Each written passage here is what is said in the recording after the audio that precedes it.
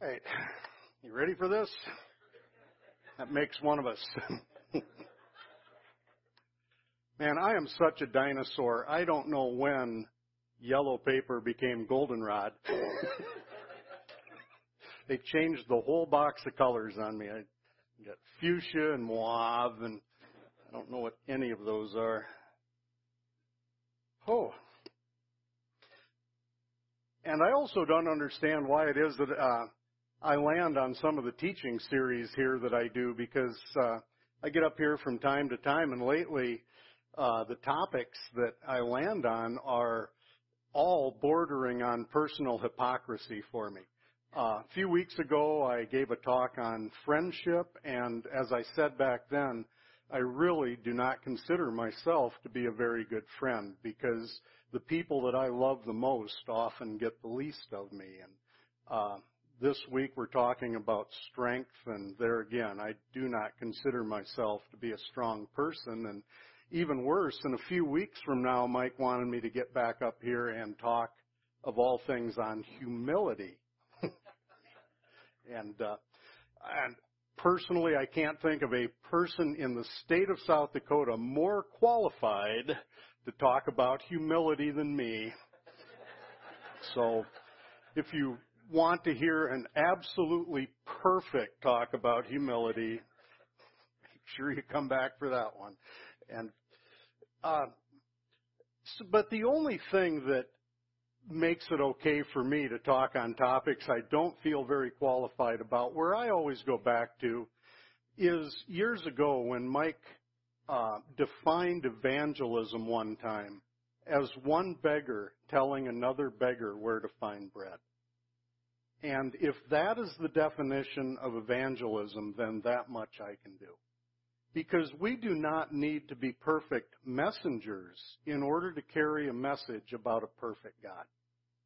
In fact, what we're going to touch on today is how God, in His infinite wisdom, often chooses the most unlikely messengers in order to transmit His messages. And I think it was Mike again that explained that process one time. He compared it to shopping for diamonds in a jewelry store. And if you ever noticed, when they show you a diamond, they put it on a black felt background, because the background, being plain and flat and black, actually magnifies the brilliance of the diamond. And in the same way, when we carry the message of Christianity to others, God's brilliance is often magnified by our lack of personal brilliance. It's exactly the opposite of what we think it should be, where God chooses unlikely messengers in order to magnify Himself. And I really appreciate that, because, again, if it was any other way, I don't think I could get up here and do this. But one of the reasons why I don't consider myself to be a strong person is because, like probably a lot of us, I grew up being very fear-based. I am a runner by nature. And as far back as I can remember, I remember having this loud head that bombarded me with worst-case scenarios, what could happen, what might go wrong. And because of that fear, I worried a lot, and that fear was compounded by the fact that I didn't grow up big or strong. I was a real skinny kid and very self-conscious about that. I actually was the kid that wore flannel shirts to the beach in the middle of summer just to make myself look a little bigger than I was, and very self-conscious about being underweight. I also used to tell people that the only big part of me back when I was growing up was my mouth. And that's why, as some of you know my story, why it was so easy for me to find a false god in alcohol, because one of the main effects I loved that I found in drinking was that alcohol removed fear on contact. It instantly made me 10 feet tall and bulletproof and invisible to police radar. And And that's why the effect that alcohol produced in me, when I found out that it removed fear and gave me that liquid courage, I loved it. Somebody pointed out one time they refer to alcohol as liquid courage. Nobody ever referred to it as liquid intelligence. But I can testify for the false strength part of it. And that's why when I considered getting into Christianity, one of my greatest fears was a fear of weakness, because my perception of Christians was that they were weak. My perception of Christ was he was another 98-pound weakling. And once I got my head around the fact that Christ was anything but that, exactly the opposite, the strongest man that ever walked the face of the earth. And you read what he did and the courage he had in facing people that had a lot of ability to do things to him and to say things about him. But in spite of that, he was able, because he was God Almighty, to manifest a lot of strength. And, in my case, I've still today have this thing that I call reverse anorexia. I still look in the mirror and I see this skinny kid looking back at me, and I still can't get my head around being big. One of the running gags in our house, is, anytime I manage to show a feat of tremendous strength, like opening the peanut butter jar, it's, whoa, strong like bull, smart like tractor.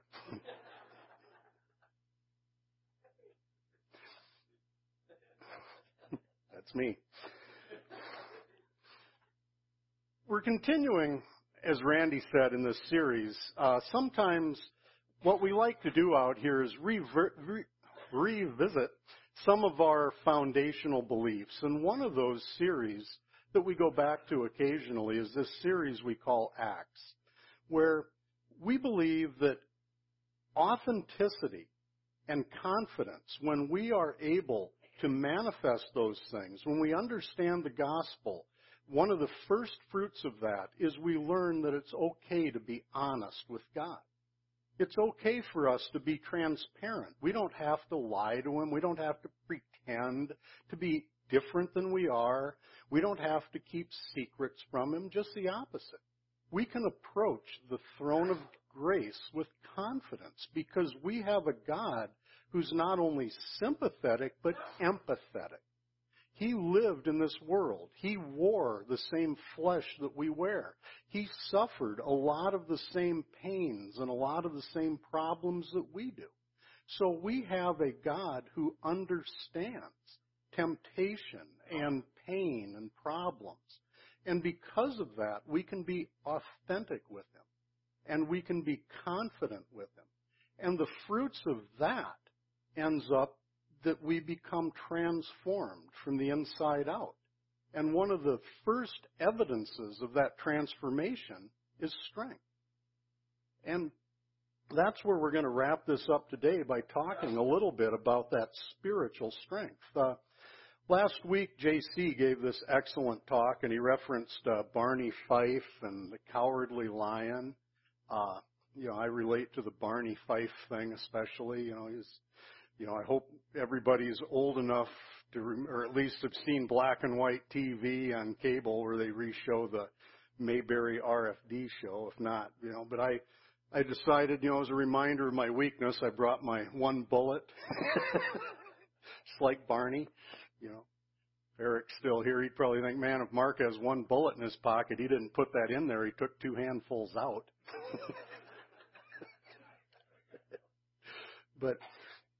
And today we're going to take it in kind of a similar direction. Instead of Barney Fife, we're going to talk a little bit about Superman and Popeye.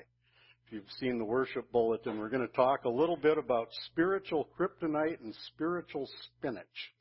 So hopefully it'll at least make sense before we get out of here. Who do you think of when you think of somebody that you would perceive of as strong? If you think of somebody that you've met in your course of life and you go, that guy, I've known a lot of them that I would call strong, but really what I'm thinking of is tough guys. Especially in my former life, I saw some truly tough dudes. They always say there's two kinds of people in this world, people that start fights and people that end them. I knew some of the people that were pretty good at ending them. But it was pretty obvious where their strength came from, because they were truly physically strong and physically tough, and it wasn't really a mystery getting your head around the secret of their strength. But I've met other people that didn't have that obvious strength. And the Bible tells some stories like that. One of them, if you think about biblical characters that had strength, it's hard to not go back into the Old Testament and revisit the story of Samson. Samson was a tough guy, but he was more than that. He was a strong man. And in revisiting that story a little bit, many years ago, a friend of mine asked me to do this teaching at his church for some of the youth, and just in trying to come up with some creative way of communicating it, I actually ended up, I'm no poet. If I am, I'm a poet and don't know it. But I came up with this little poem on Samson just to teach it to some kids, but I thought, well, maybe we'll dust this off, because it kind of is a quick way of summarizing the story of Samson. And this is the way this goes. It says, Manoah's wife could not conceive, but an angel of the Lord told her what to believe. God gave her the son that he promised, all right. He was set aside from birth as a Nazarite. They named him Samson, as in Samsonite, the luggage. He could not drink nor cut his hair. I like this guy. There's a lot we share. If you think he was buff, then you got it wrong. He was weak, but God made him strong. He once killed a lion that tried to have him for dinner.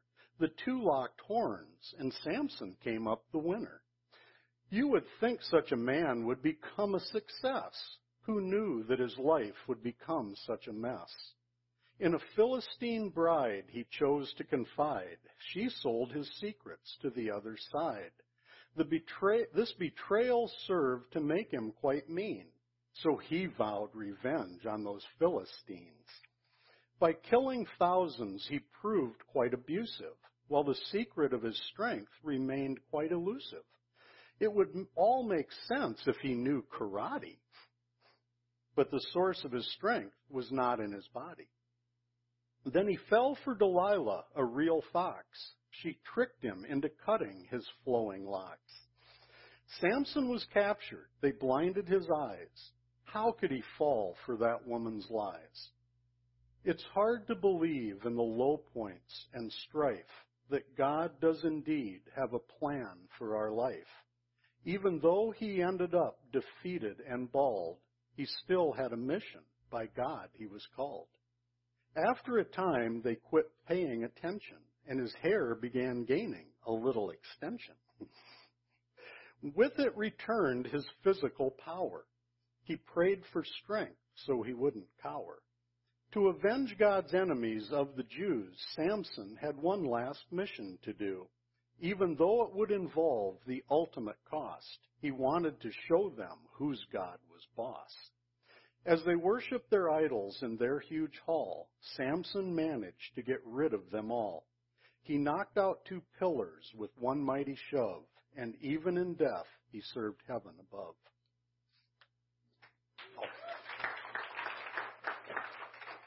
Thank you.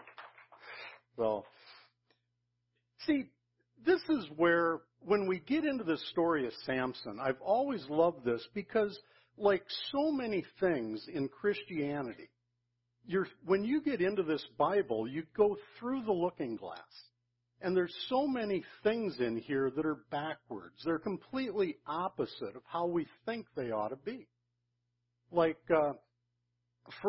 one example of that we talk about here occasionally is if you send people out to take a picture of a church, 99 out of 100 are going to come back with a picture of what?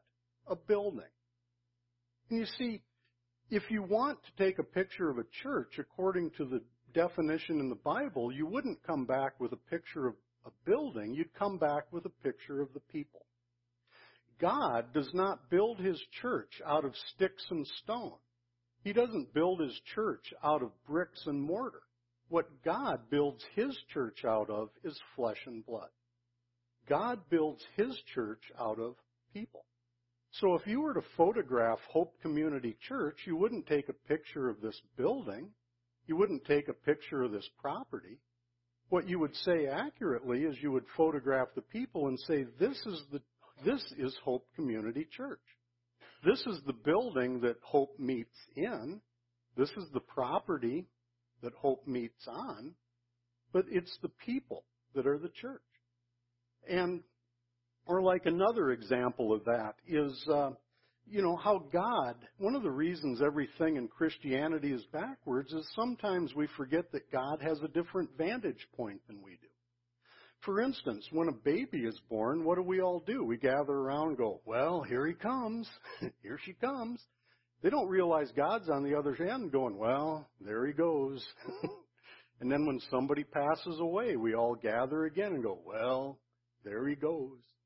And we don't realize God's on the other end going, well, here he comes. So God's vantage point is often backward. And that's true also in this story of Samson. If you ask somebody to go out and bring back a picture of what you think Samson looked like, how many people would go out and come back with a picture of a pro wrestler or a picture of a weightlifter? Even Hollywood, when they did movies about this, they always picked some roided out actor to portray Samson. And you see, I believe, and Mike alluded to this a few weeks ago, that I believe to the depths of my soul that Samson looked like a 98-pound weakling with long hair. It's the only thing that makes sense. Because, I don't think he looked like, Arnold Schwarzenegger. Here, take my hand. Come with me if you want to live. I don't think he looked like Arnold. I think he looked more like Weird Al Yankovic. Because his strength was a mystery.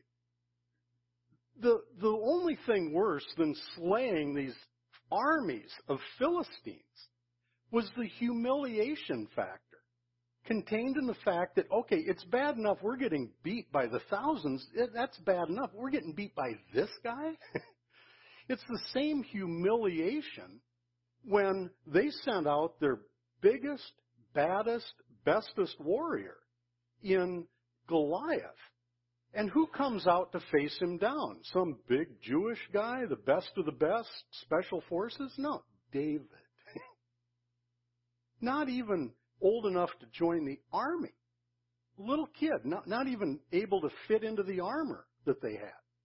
And when he took down Goliath, that not only scared him, it humiliated him. This guy beat our best guy, we're done. We're out, dudes. And it was the same with Samson, because his strength was called a mystery because they looked at this guy and there was absolutely nothing physically about this guy that would account for his strength. So they knew that there was something bigger going on with this guy than just the obvious. And that makes perfect sense to me because that's how God does business, isn't it? See, if Samson was big and strong and tough in and of himself, that would account for everything. But God was a little more clever than that, and he continues to be to this day. And that's why, through the course of my life, like I said, I've known some strong people. But when I think of somebody that I would say was strong, the story that I often go back to was a guy that I met many years ago when I was early in recovery, and I was going to these 12-step recovery meetings. And through the course of that, I met a guy that to this day I would consider one of the strongest, toughest guys I ever met. He was a guy named Mike. And Mike at one time was a tough guy.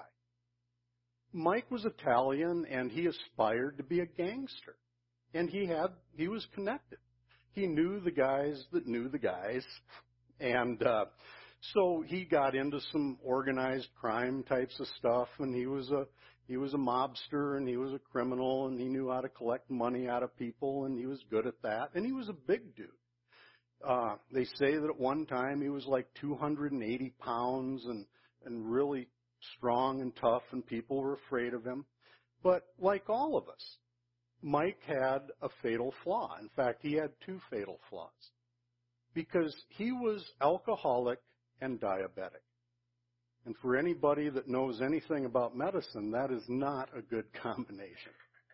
At one course in Mike's life, he decided he didn't want to live anymore. So he makes the decision to take his life. And of course, being, flawed like some of the rest of us, he chose as his method of demise drinking. He decides that it would be easy to drink himself to death. And that's what he set out to do. So he drinks himself into a diabetic coma. And unfortunately, he doesn't quite finish the job. So they find him and they bring him to, but unfortunately the damage was done. So he instantly, almost overnight, shriveled up from 280 pounds and strong and tough down to literally a 98-pound weakling.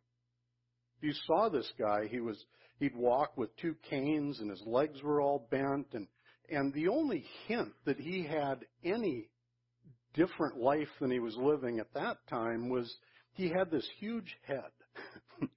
You can lose a lot of weight, but the one thing you can't do is shrink your head, apparently. And there's no diet books at Barnes & Noble on how to make your head smaller. There might be a tribe down in a rainforest somewhere that can do that for you, but short of that, you're stuck with your big head. And so it made him look even more cartoonish because he not only was all crippled up and could hardly walk, but he had this huge head and this scraggly goatee and it even, that event, that suicide attempt even ruined his vocal cords. So he couldn't even talk right. He talked in kind of a whisper and had this really scratchy voice. And even when he yelled at you, it came out just about this loud, and he's yelling now. But despite all of these physical limitations, I saw this guy back down 300-pound bikers. They were afraid of this guy. You remember that great line in Roadhouse? Anybody cheesy movie fans here? Thank you. Roadhouse. Remember that great line in there, where Patrick Swayze is training this group of bouncers at this bar, and he blurts this thing out, and he goes, "You are the bouncers. I am the cooler." See, Mike wasn't just a bouncer. He was the cooler.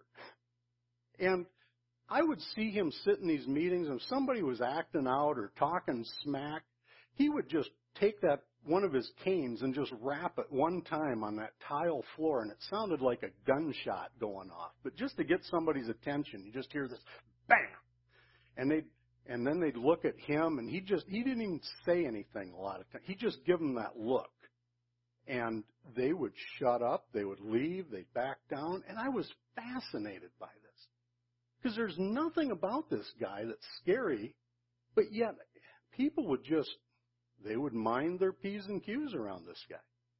And I thought, wow, how do you get that? And what I came to understand was that it wasn't that they were afraid of him. It wasn't fear. It was respect. And again, being through the looking glass, in this world, might makes right. If you have the money, if you have the strength, if you have the power, if you have the ability to take it by force, then you are strong, and in your strength, might makes right. But in the spiritual realm, it's inverted. In the spiritual realm, it's right that makes might. Our strength is contained in the truth. Our strength is contained in the fact that we're right, not because we're tough. And that's what I saw manifested in my friend Mike, was despite all of his physical limitations, he was extremely strong. And that was a God thing. That was a spiritual thing. And I loved examples like that because what that did was give me hope. It helped me to understand that even despite physical limitations, even despite fear, a person can still be strong in God. And that's where, as we move through this, it leads the question then about what I called here spiritual kryptonite. What exactly is it that keeps us from being strong? Just like Superman, what was his weakness? Kryptonite. He got around that stuff, and what did it do? It zapped his strength. Now, I think we all can relate to that, can't we?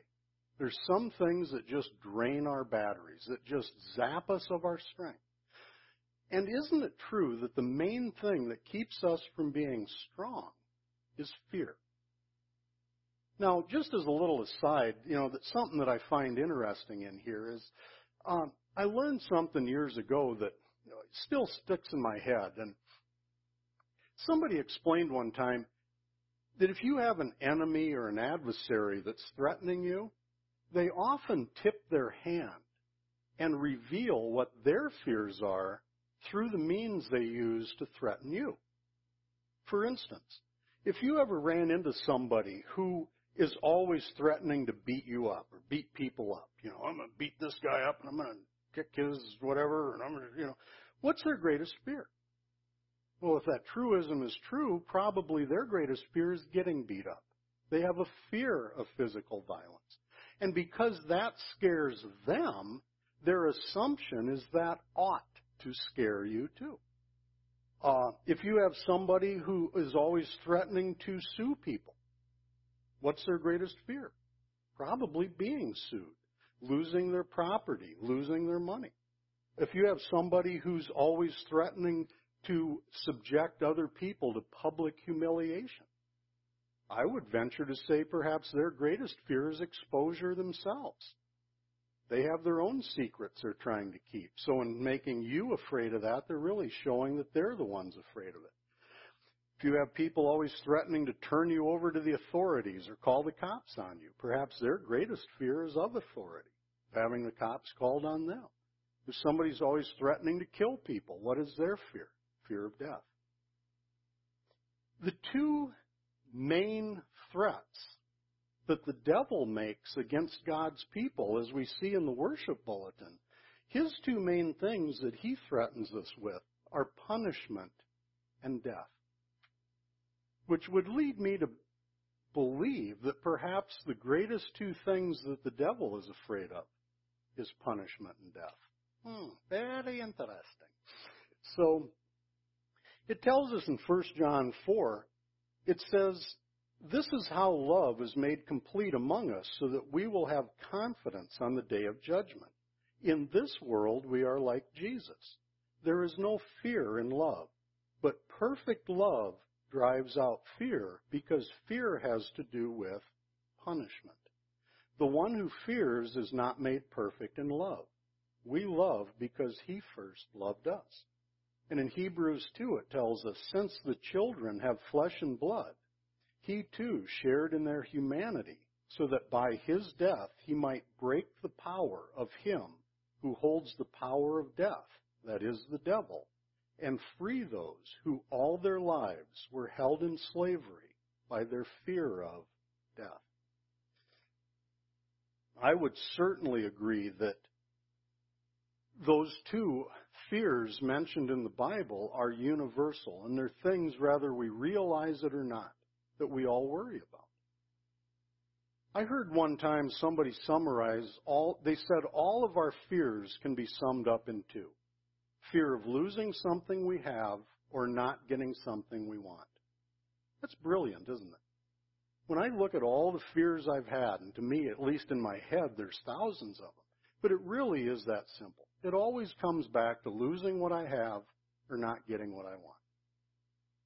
And that's where these two universal fears, a fear of punishment, a fear of judgment, a fear of death, we all have a fear of that.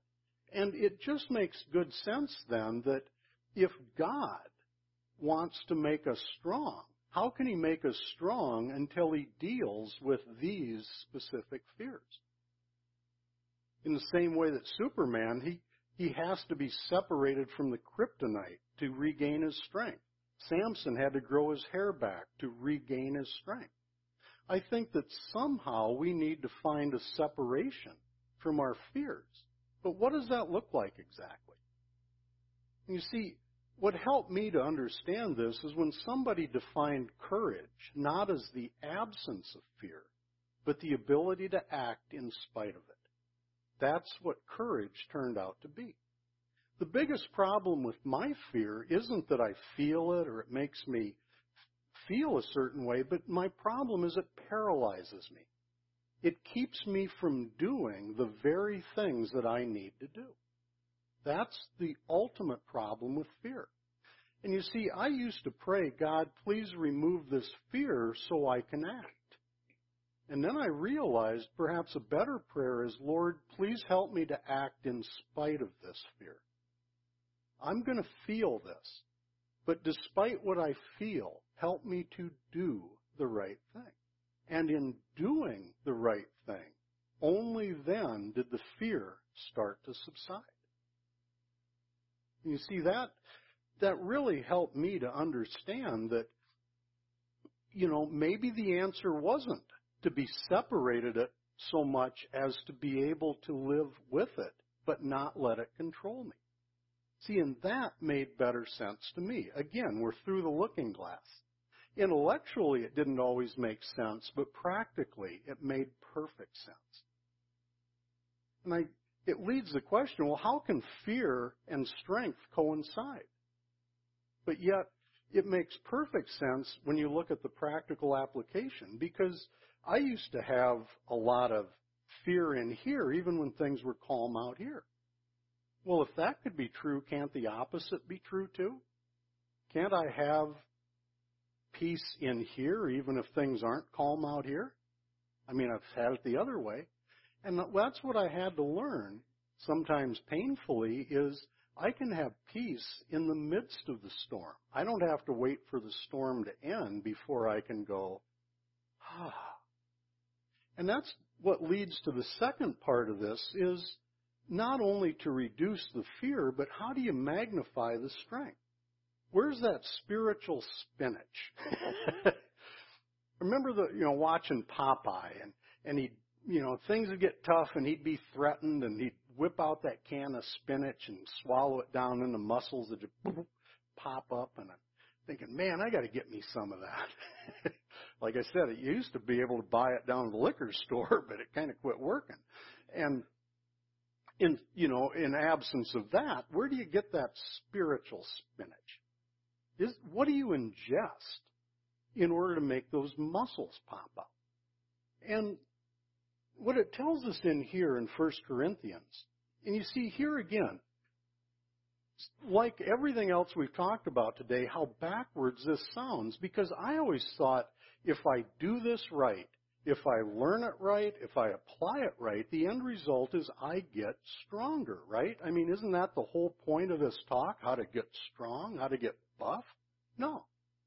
Ironically, what the Bible would seem to indicate is it's harder for us to stay weak. Well, let's see what this says. This is Paul writing in 1 Corinthians. Brothers and sisters, think of what you were when you were called. Not many of you were wise by human standards. Not many were influential. Not many were of noble birth. But God chose the foolish things of the world to shame the wise. God chose the weak things of the world to shame the strong. God chose the lowly things of this world and the despised things and the things that are not to nullify the things that are. So that, why? So that no one may boast before him. And Paul goes on in 2 Corinthians to write, therefore, in order to keep me from becoming conceited, I was given a thorn in my flesh, a messenger of Satan to torment me. 3 times I pleaded with the Lord to take it away from me. But he said to me, my grace is sufficient for you, for my power is made perfect in weakness. Therefore, I will boast all the more gladly about my weaknesses, so that Christ's power may rest on me. That is why, for Christ's sake, I delight in weaknesses, in insults, in hardships, in persecutions, in difficulties. For when I am weak, then I am strong. Do you see the paradox in there? You see, ironically, to manifest strength, God's strength, what we need, first and foremost, is to embrace our human weakness. That sounds kind of crazy, but yet again, as you get into it, it makes perfect sense, doesn't it? You see, in Romans it tells us the Spirit you receive does not make you slaves so that you live in fear again. Rather, the Spirit you received brought about your adoption to sonship, and by Him we cry, Abba, Father. One of the greatest truths I learned about the grace of God is that grace is dispensed on an as-needed basis. Remember that line, in the Lord's Prayer, give us this day our daily bread. That's Christ pointing back in an object lesson in the Old Testament of the years that the Jews spent in the wilderness, and every day God would give them manna, bread from heaven. But they only were given the portion for that day. So every morning they would go out and gather the portion they needed to sustain them through that day. And if their fear kicked in, and they thought, he's been doing this now for 35 years. Every day we come out, there's the food we gather. But I don't know, maybe tomorrow it's not going to be there. So they'd try to take an extra portion. And the Bible clearly indicates if they took more than they needed that day, what would happen? It would rot. It would spoil. It would get wormy. Ugh. So you see, that forced them to develop a daily dependence upon God.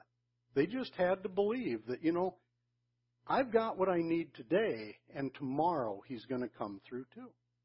How many of our fears are centered in the belief that even though God got us through today, even though God got us through yesterday, even God got us through fill in the blank of number of years you've been on the earth, don't have to say it out loud, women, but ladies, but how many years has God got us to this point?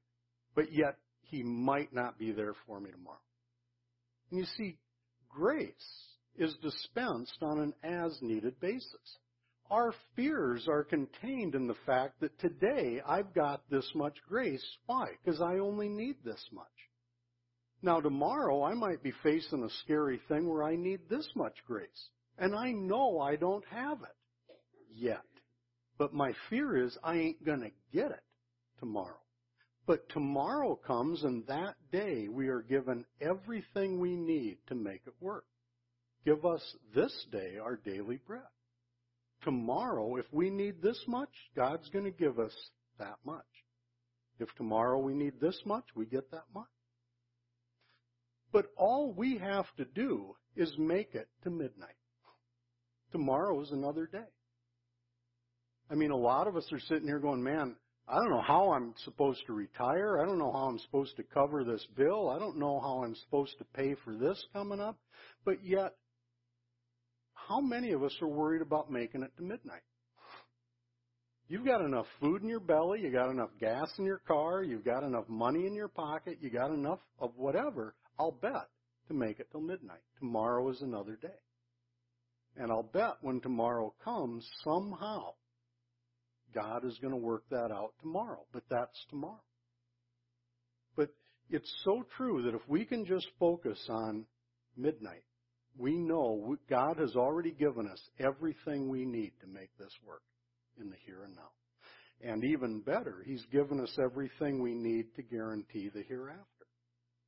And that also frees us up in the same way that it's really scary watching like a sports event like the Super Bowl. There's a huge difference between watching that live versus watching it on tape after you know your team won. If you know that your team won and now you're watching the game recorded, you don't sweat it if they fumbled. You don't care if they missed that pass. You don't care if they didn't get the fourth down. Why? You know how it ends. We have the last pages of our book that tells us how this ends. I don't want to be spoiler alert. You read the last page of the Bible. I don't want to ruin it. You can cover your ears if you don't want to know. The good guys win. The good guys win. And you see, we have that comfortable assurance that in the end, the good guys win. In the end, God makes this all okay. And you see, with that comfortable assurance, that promise from God, we don't have to sweat the small stuff. We know where we end up. We know how this all ends. We know that this all leads up to a beautiful finish.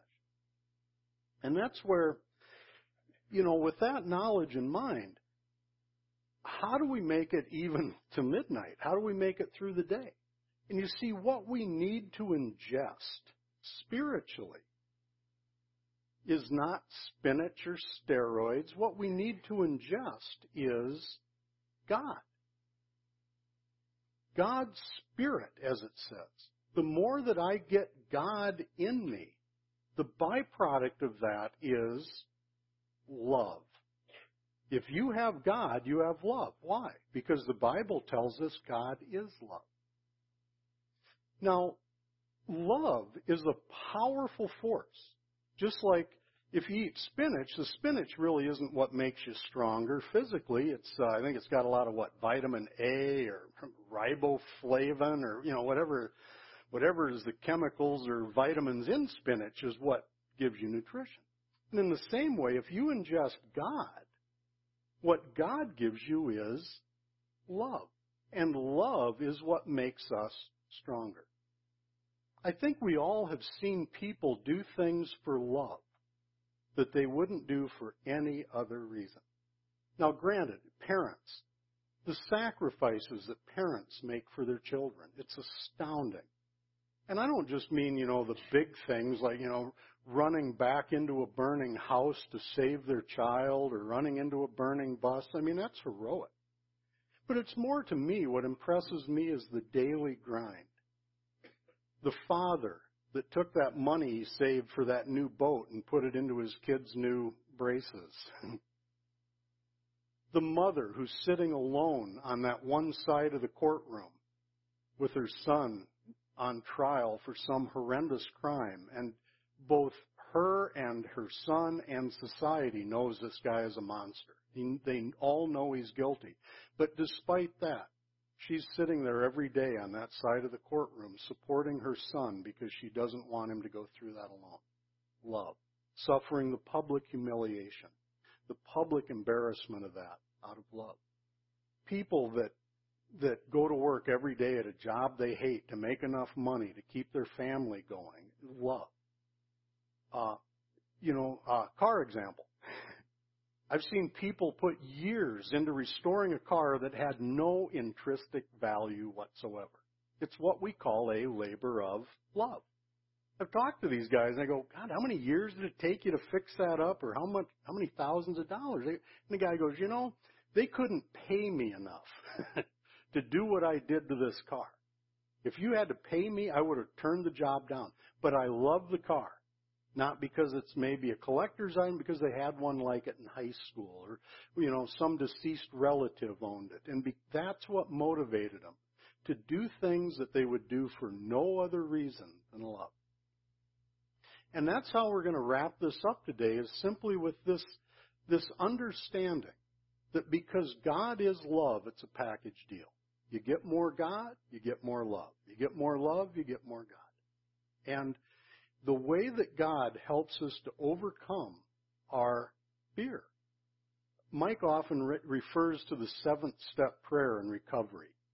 The 7th step says, that we ask God to remove our shortcomings. But in the prayer that is contained in that, it tells us the why of it. We ask God in part, Lord, please remove every single defect of character which stands in the way of my usefulness to you and to my fellows. I love that prayer because it's not saying, God, remove my defects because they're a thorn in my side. Please remove these defects because they bother me or prevent me from getting what I want.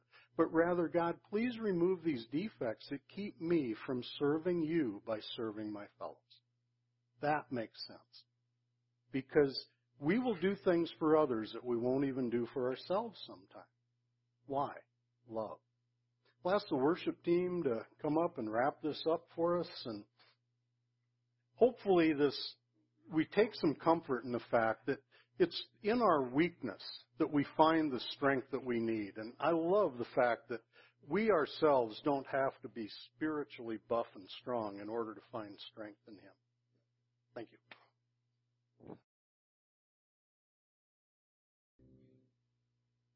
Lord, I think we'll close with the prayer that's given to us in Ephesians 3, where Paul wrote, I pray that out of His glorious riches He may strengthen you with power through His Spirit in your inner being, so that Christ may dwell in your hearts through faith. And I pray that you, being rooted and established in love, may have power, together with all the Lord's holy people, to grasp how wide and long and high and deep is the love of Christ, and to know this love that surpasses knowledge, that you may be filled to the measure of all the fullness of God. Now to Him who is able to do immensely more than all we ask or imagine, according to His power that is at work within us, to Him be glory in the church and in Christ Jesus throughout all generations, forever and ever. Amen. Thank you.